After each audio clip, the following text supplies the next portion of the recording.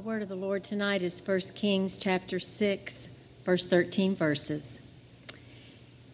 In the 480th year after the Israelites had come out of Egypt, in the 4th year of Solomon's reign over Israel, in the month of Ziv, the 2nd month, he began to build the temple of the Lord. The temple that King Solomon built for the Lord was 60 cubits long, 20 wide, and 30 high. The portion at the front of the main hall in the temple extended the width of the temple, that is 20 cubits, and projected 10 cubits from the front of the temple. He made narrow clerestory windows in the temple. Against the walls of the main hall and inner sanctuary, he built a structure around the building in which there were side rooms. The lowest floor was 5 cubits wide, the middle floor 6 cubits, and the third floor 7. He made offset ledges around the outside of the temple so that nothing would be inserted into the temple walls. In building the temple, only blocks dressed at the quarry were used, and no hammer, chisel, or any other iron tools were heard at the temple site while it was being built. The entrance to the lowest floor was on the south side of the temple. A stairway led up to the middle level and from there to the third. So he built the temple and completed it, roofing it with beams and cedar planks, and he built the side rooms all along the temple. The height of each was 5 cubits, and they were attached to the temple by beams of cedar. The word of the Lord came to Solomon, "As for this temple you are building, if you follow my decrees, carry out my regulations, and keep all my commands and obey them, I will fulfill through you the promise I gave to David your father, and I will live among the Israelites and will not abandon my people Israel. Thus saith the Lord." So what do we do with that? The building of the temple is really the peak of Solomon's career. And really the temple in the Old Covenant is the symbol of the Old Covenant. It's the symbol of how a person of God related to God under the Old Covenant system. And I think we have a picture of what the temple probably looked like, and maybe we could keep that up there for a little bit. What I want to do tonight is take this description of the temple, which goes all the way through chapter 7. It's quite lengthy. There's about 100 verses describing in intricate detail the temple. And I want to treat it typologically. And what I mean by that is a type is a person or figure or institution in Scripture that prefigures something in the New Testament, that points towards or foreshadows something in the New Testament. And the temple is a type of Christ and His church. You see that in Hebrews chapter 8, verses 10, 1 Corinthians 3, 2 Corinthians 6. The temple is a type of Christ and His church. And so what we're going to do is walk through loosely all of chapter 6 and 7 and try to develop a contrast between the Old Covenant and the New Covenant. And that's important for a number of reasons. And let me just kind of take a second to try to flesh that out. Christians tend to think about the difference between the Old Covenant and the New Covenant in two different ways. A lot of Christians, I think, look at the New Covenant as Old Covenant 2.0. It's an update. It's revised. It's improved. It has better font, more capacity, and it works faster. And if that's the way you think about the Old Covenant, then you're still sort of living under it, but with a little bit of Jesus sort of, splashed on over it. I think the New Testament teaches that the New Covenant is actually an entirely different operating system that reflects an entirely different way of relating to God. I think that's the point of the book of Romans, the book of Galatians, and large parts of the book of John. So let's kind of tease this out a little bit, and maybe you can try to see, how do I think about these two covenants? So for starters, the narrator is kind of like a tour guide in a big cathedral, getting ready to explain to us what's happening and when it began and all the good things. And the narrator says that the temple was built 480 years after Israel left Egypt. So we're about 10 centuries before Christ. You remember when Solomon came to power, Jerusalem was really not much more than a fortress. Solomon is going to build Jerusalem into a mighty capital city, renowned for its religion and its resources. And the temple will be at the center of it. And then in verse 2, the proportions are given. And essentially, the height of it at the highest point is about 30 yards. It's about 10 yards wide and 15 yards long. So it's much smaller than the temple that Herod built, the ruins of which are still there today, although it was built on the Dome of the Rock, which is where the ruins of the temple are today. Now, in verses 3 to 6, there's a little bit of description about how the temple will be laid out. And it simply says that there'll be an entrance hall, which you kind of walk in through the front there. And then there'll be that large courtyard. And then in the middle is, the text calls it the inner sanctuary, or the most holy place. And then there's a whole other version of this in the book of 1 Chronicles. And it's also called the Holy of Holies. And that will be where the Ark of God dwells, and where the high priest will go once a year to make atonement for the sins of Israel. There's an interesting little detail in verse 7 about the building of this temple. It says, when the house was built, it was with stone prepared at the quarry, so that neither hammer nor axe nor any tool or iron was heard in the house while it was being built. That's quite an architectural feat. I'm not exactly sure how you pull that off, but essentially what this command was, and by the way, in Chronicles it says that God gave all the instructions for the building of the temple. The command was, this house is to be so holy, I don't want any noise when you build it. So cut everything, hammer everything, and put it together in the quarry. And I'm trying to figure out where, I've been there, and I don't remember. I mean, the quarry was a long way away. And somehow bring it all together and silently piece it together. Because, and then there's a verse in Exodus 20, verse 25, that says that the hammering of rock profanes the holy place. So there's this idea that God's presence is so holy that when you construct His home, you need to be entirely quiet. And I wonder if that doesn't point towards a spiritual lesson for us as well, that God dwells in silence. He's met in silence. There needs to be silence in our life.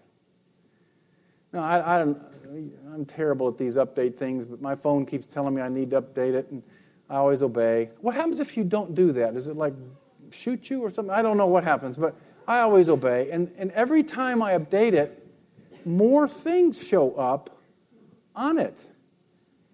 And now I get news flashes that I don't want, and I can't figure out how to turn off. Maybe Brian can show me how to turn that off. And so now if I go to the bathroom in the middle of the night, which is more information than you need to know, but it's a regular occurrence in my life now, and I happen to glance at my phone, I now know something else that some candidate has said or some other shooting somewhere. You can never be quiet in this world. I was talking to somebody about that, and they said, it remains to be seen whether human beings have the capacity to handle constant information all the time. No one in the history of the human race has ever tried to do this. So a principle that somewhere we we find some silence because God seems to be pleased and to meet us in a special way when we are quiet. If you have young children, ignore the last 5 minutes. Now, no guilt. I remember once just being infuriated at a child as I prayed because they were talking. Somehow that cannot please the Lord, I don't think. That's not the heart of the Father. Then, in the middle of this description of the building of this, and the cedars come from Lebanon, and Danny Bullington was explaining to me that cedars have this marvelous smell when you cut them, and so you would walk in and you would smell the smell, and then they were all covered with gold, and it's just an amazing feat. In the middle of this description, God kind of breaks in with a warning. And now the word of the Lord came to Solomon concerning the house that you're building. If you walk in my statutes and obey my rules and keep all my commandments and walk in them, then I will establish my word with you, and I'll dwell among the children of Israel, will not forsake my people. If you disobey, I will not bless you, I will discipline you, I will punish you, I will curse you. If you obey me, I will bless you with my presence, and the rest of the Old Testament says with lots of cattle and sheep and land and all that. And if you want to kind of dig into this old covenant way of thinking about spirituality, read the book of Deuteronomy. And it's all through there. If then. As a matter of fact, the way the book of Deuteronomy ends, before they go to the promised land, Moses lines up, I think it's all the priests on one mountain and all the Levites on the other mountain. And as they walk through towards the promised land, half of the leaders are shouting out, if you obey, I will bless. And the other half are shouting out, and if you don't, I'll curse you. Can you imagine that scene? So that's the old covenant. If then. If you do this, then I will do that. Now, how do we apply this to the new covenant? Well, my thought is that a lot of us are still working off of 2.0. I know I am at some deep level.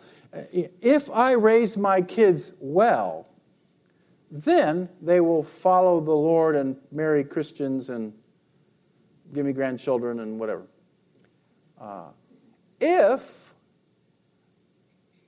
I am a godly husband and pray for my marriage and go to the right Christian counselor, I will never fail in my marriage.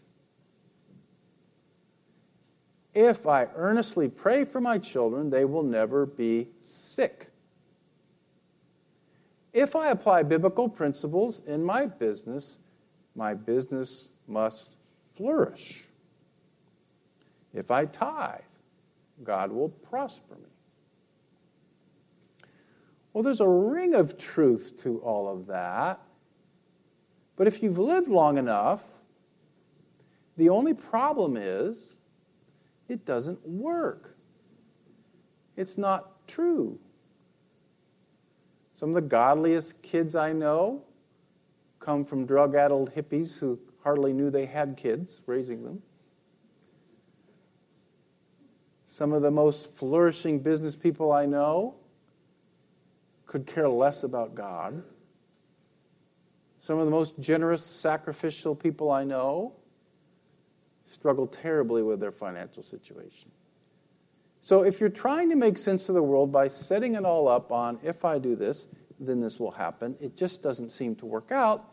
And it also seems to fly against the face of what the New Testament teaches us to believe, particularly in places like Romans 7:6. Now we are released from the law, having died to that which held us captive, so that we serve not under the old written code, but in new life of the Spirit. Galatians 4:6, and because you're sons, God has sent the Spirit of His Son into our hearts, crying, Abba, Father, so you're no longer a slave, but a son, and if a son, then an heir through God. John 15, we abide in Christ, that's how we bear much fruit.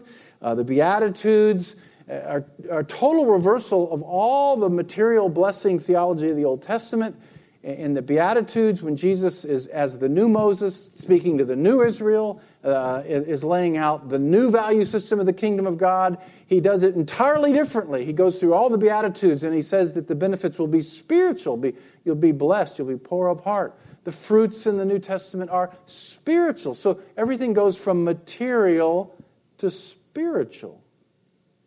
So, this is a critical point, I think, to understand, is that the if-then linearity of the Old Covenant, while still applying in areas like gravity and Twinkies, does not apply anymore spiritually.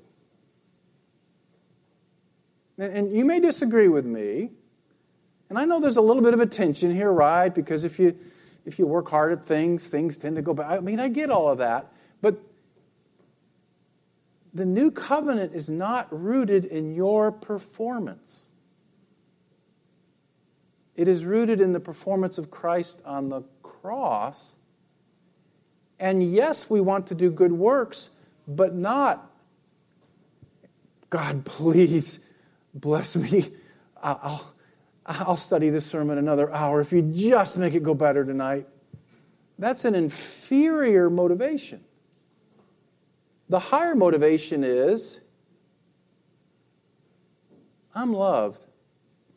I mean, Judy, that was, to me, the high point of the service. It's all downhill from here. I mean, that was just the best prayer. I'm loved. And so I'll love. It's a much higher way. And I want to just put a plug in. Mark and the folks on Monday night are going to be studying the Gospel of John. And if you're looking for a real good Bible study on some of these truths, John just nails the stuff. It's a great place to go sit and soak in some of these realities. So, the next thing that we see happening here is God gives this long description of the inner sanctuary, the Holy of Holies. And it's very interesting. The Ark of the Covenant goes in there. And then there's these two huge angels that go in there. In the inner sanctuary, he made 2 cherubim of olive wood, each 10 cubits high, so about 15 feet high. And their wings touch each other, and then he covers them with gold. And they, can we go to that other slide? I don't know how well it shows it, but those are the different things that would be in the Holy of Holies. You don't see the cherubim on that, and I'm not sure why. I think it would be behind the curtain. And I tried to find this today, and maybe some of you know this and I don't. As far as I could tell, there are no windows. And so it's dark. And so the Lord somehow dwells in this ineffable darkness with these enormous winged creatures guarding his presence and hovering over his presence. Well, what do we do with that as a new covenant? On the one hand, I think it should remind us of how holy God is and stir us to worship at his awesomeness. I mean, that's what these enormous creatures are there to do. But I think in the Old Covenant, the angels are also there to protect God from the people. You are not supposed to go in there. And if you do, you die. And later on, there'll actually be a wall outside called the Gate of the Gentiles with a sign that says, if Gentiles, which most of us are that, if you go past here, you'll die. Now, what happens when Christ, the great high priest, offers his sacrifice on the altar of the cross? That veil is split in two, and everything is turned upside down. Everything is reversed. Everything is inverted. And now, God is loose. The presence of God pours out on the Spirit of God at Pentecost. And so there's this great reversal of God wanting to dwell with us, wanting to be in us, wanting intimate familial communion. And I wonder if some of us are still relating to God under that old covenant scenario.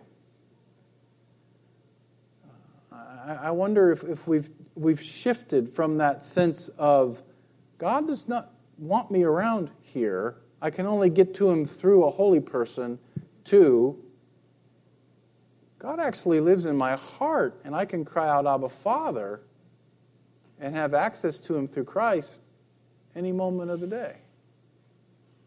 See, there's a very foundational shift here.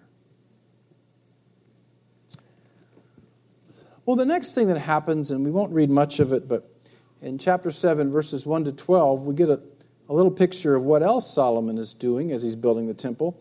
Verse 1, Solomon was building his own house 13 years. Do you remember how long he built the temple? 7. And he built the house of the forest of Lebanon. And then for the next 13 verses, it's a description of all Solomon built for himself. His house with 100 cubits, and its breadth 50 cubits. And then he made the hall of pillars, its length was 50 cubits. And then he made the hall of the throne, where he is to pronounce judgment. And then his own house, where he was to dwell. He also made a house like this hall for Pharaoh's daughter, whom he'd taken in marriage. And the text goes on and on and on. Do you think the narrator might be telling us something here? Solomon does a good job. He really seems to want to worship God, to have God at the center of Israel's life. He wants to create a worshiping community. But somewhere he gets kind of bored halfway through and builds himself a house that's twice as big. And 3 others. One for his Egyptian wife. This is the story of the Bible. I suppose it's the story of our own life. You know, we want to do the right thing. We're trying to do the right thing. But then this ego, this greed, this sense of I'm really in charge just kind of creeps in. And of course, we do know that within a generation, the lovely temple will be ransacked by invaders. Now, in verses 13 all the way down to verse 47 in chapter 7, there's this really interesting portion that describes the art. And that's really about all that goes on for about 40 verses, is a description of all the art in the temple, which is really interesting. And I'll just pick a couple of verses. And King Solomon sent and brought Hiram from Tyre, a worker in bronze. He was full of wisdom, understanding, and skill for making any work in bronze. So in other words, he has a special role as an artist to create art that draws the presence of God. He cast 2 pillars of stone. Can we go back to the other slide, Bruce? He cast 2 pillars of stone, and he made 2 capitals of cast bronze to set on tops of the pillars. There were lattices of checker work with wreaths of chain work for the capitals on the tops of the pillars. So you can kind of see them at the very front of, I think, if I'm not mistaken, they're right there. And if I go much farther, I'll lose all this. But they're these 2 pillars that have this huge basin on top of it that you can't see very well there. The thing that's so important about this is they don't do anything. That's so cool. I mean, God could have said, "Thou shalt build for me a Walmart, that I might rest in cinder block and fluorescent lighting, and that you might spend all the other money on the poor." No, he says, build me something beautiful.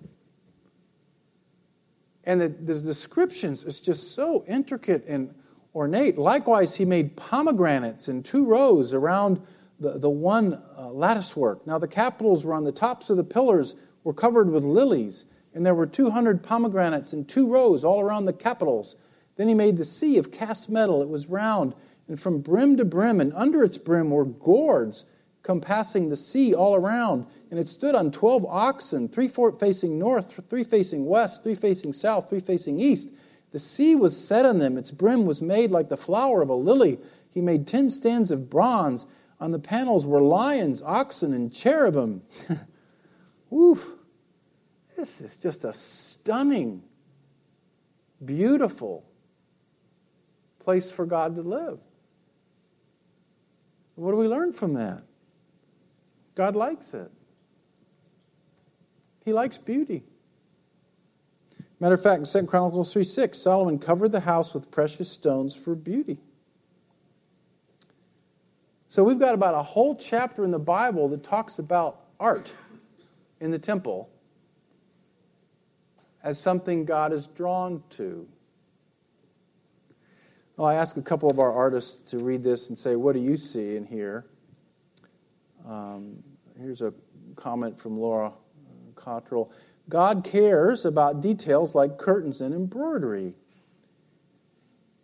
He wants to remind us that we live in the freedom of Christ, a place that glows with the reflected beauty of the Trinity and illuminates the rich metaphor that our artist God wove into the fabric of our world. Freedom, a state of being where we listen to God's guiding spirit, ignoring the voices around us that tell us that everything we do must be functional and productive. Art is a lot like Sabbath keeping. It's a waste of time designed to remind us of our God-given identity and the God-ordained realities around us, bringing us back to valuing the things God values and seeing things through God's eyes. And then Ashley Walker read this text. She says, I'm encouraged by these chapters that they're included in a sacred text when so many other details of living are not. It's an affirming record of attention to detail, material, process, and symbolism, all toward an aesthetic experience that speaks to the spirit of a people. I think we humans need these aesthetic experiences because our rational, conscious self is not able to grasp the entirety of reality without them. I think these chapters exemplify a value that says our sensory response to art matters. Creative vision and attention to detail affect the spirit of a place and the interior of souls. Beauty or its lack is powerful, and our God notices, and at least in this case is moved by our extravagant pursuit of excellence. So art is pleasing to God, invites His presence, even when it doesn't serve a function. So if you are a poet or a painter, a playwright, a sculptor, and you're wondering, why am I doing this all night? This isn't valuable. I'm not getting anything done. This doesn't matter. It does matter. Because God loves beauty. Now, what could this mean to us in the New Covenant? Remember, because in the New Covenant, the temple is a type of the church, it's a type of Christ, it's a type of our relationship with Him. Well, I suggest what it means is that as our inner world is transformed by the Spirit and becomes more beautiful, the presence and power of the living God is more fully at home in us. That as we grow in Him and our sanctuary, that inner place where God dwells, as that becomes more lovely, more beautiful, God is able to fill us with more of His fullness. I think that's kind of the goal of all of this. You know, the other day just was pretty dry about some things and not connecting very well. And Laura gave a devotion on art and how you can look at a painting and that can be a way to meet God. And so went home and called Ruth and Ace and said, could you teach us how to meet God at the symphony? I don't know how I've been in school as long as I've been in school. I've never had any class at all on how to appreciate any other kind of music than what's on the radio. And so we spent a little time with them, and they just laid out this glorious vision of what great music can be and the way it can lead us to transcend the present world and connect with God. And I just was reminded of this, that that's something that great art can do for us. And then they taught me how to use Spotify. So the sky's the limit now. Okay. All right, now we're almost done with this rigorous passage. So the end of the description goes back to Solomon, verse 48, chapter 7. So Solomon made all the vessels that were in the house of the Lord, the golden altar, the golden table, the bread of the presence, the lampstands of pure gold, 5 on the south side, 5 on the north, before the inner sanctuary, the flowers, the lamps, the tongs, the cups, the snuffers, basins, dishes for incense, fire pans of pure gold, sockets of gold for the doors of the innermost part of the house, and for the door of the nave of the temple. Thus all the work that King Solomon did in the house of the Lord was finished. And Solomon brought in the things that David his father had dedicated, the silver, the gold, and the vessels, and stored them in the treasury of the house of the Lord. Now all of these things point to Christ. They're all types of Christ and what he did on the cross. The altar represents where Christ died on the cross. The laver represents being washed and cleansed from our sin. The bread of the presence represents Christ being the bread of Christ. The lampstand represents Christ being the light and the lamp of the world. We could go on, and it's so beautiful to go in it. We could go on and on and on. The incense that's wafting all the time represents the prayers that the high priest offers eternally in our behalf. The blood that's flooding, this is a clean picture. When it was operating, it was red, right? That represents the shed blood of Christ that is somehow eternally paying for our wrath and our judgment. The old Bible commentator Matthew Henry put it like this. He said, Christ is now the temple and the builder, the altar and the sacrifice, the light of our souls and the bread of life, able to supply all the wants of all that have applied or shall apply to him. Outward images cannot represent, words cannot express, the heart cannot conceive his preciousness or his love. Let us come to him and wash away our sins in his blood. Let us seek for the purifying grace of his Spirit. Let us maintain communion with the Father through his intercession and yield up ourselves and all we have to his service. Being strengthened by him, we shall be accepted, useful, and happy. Let's pray.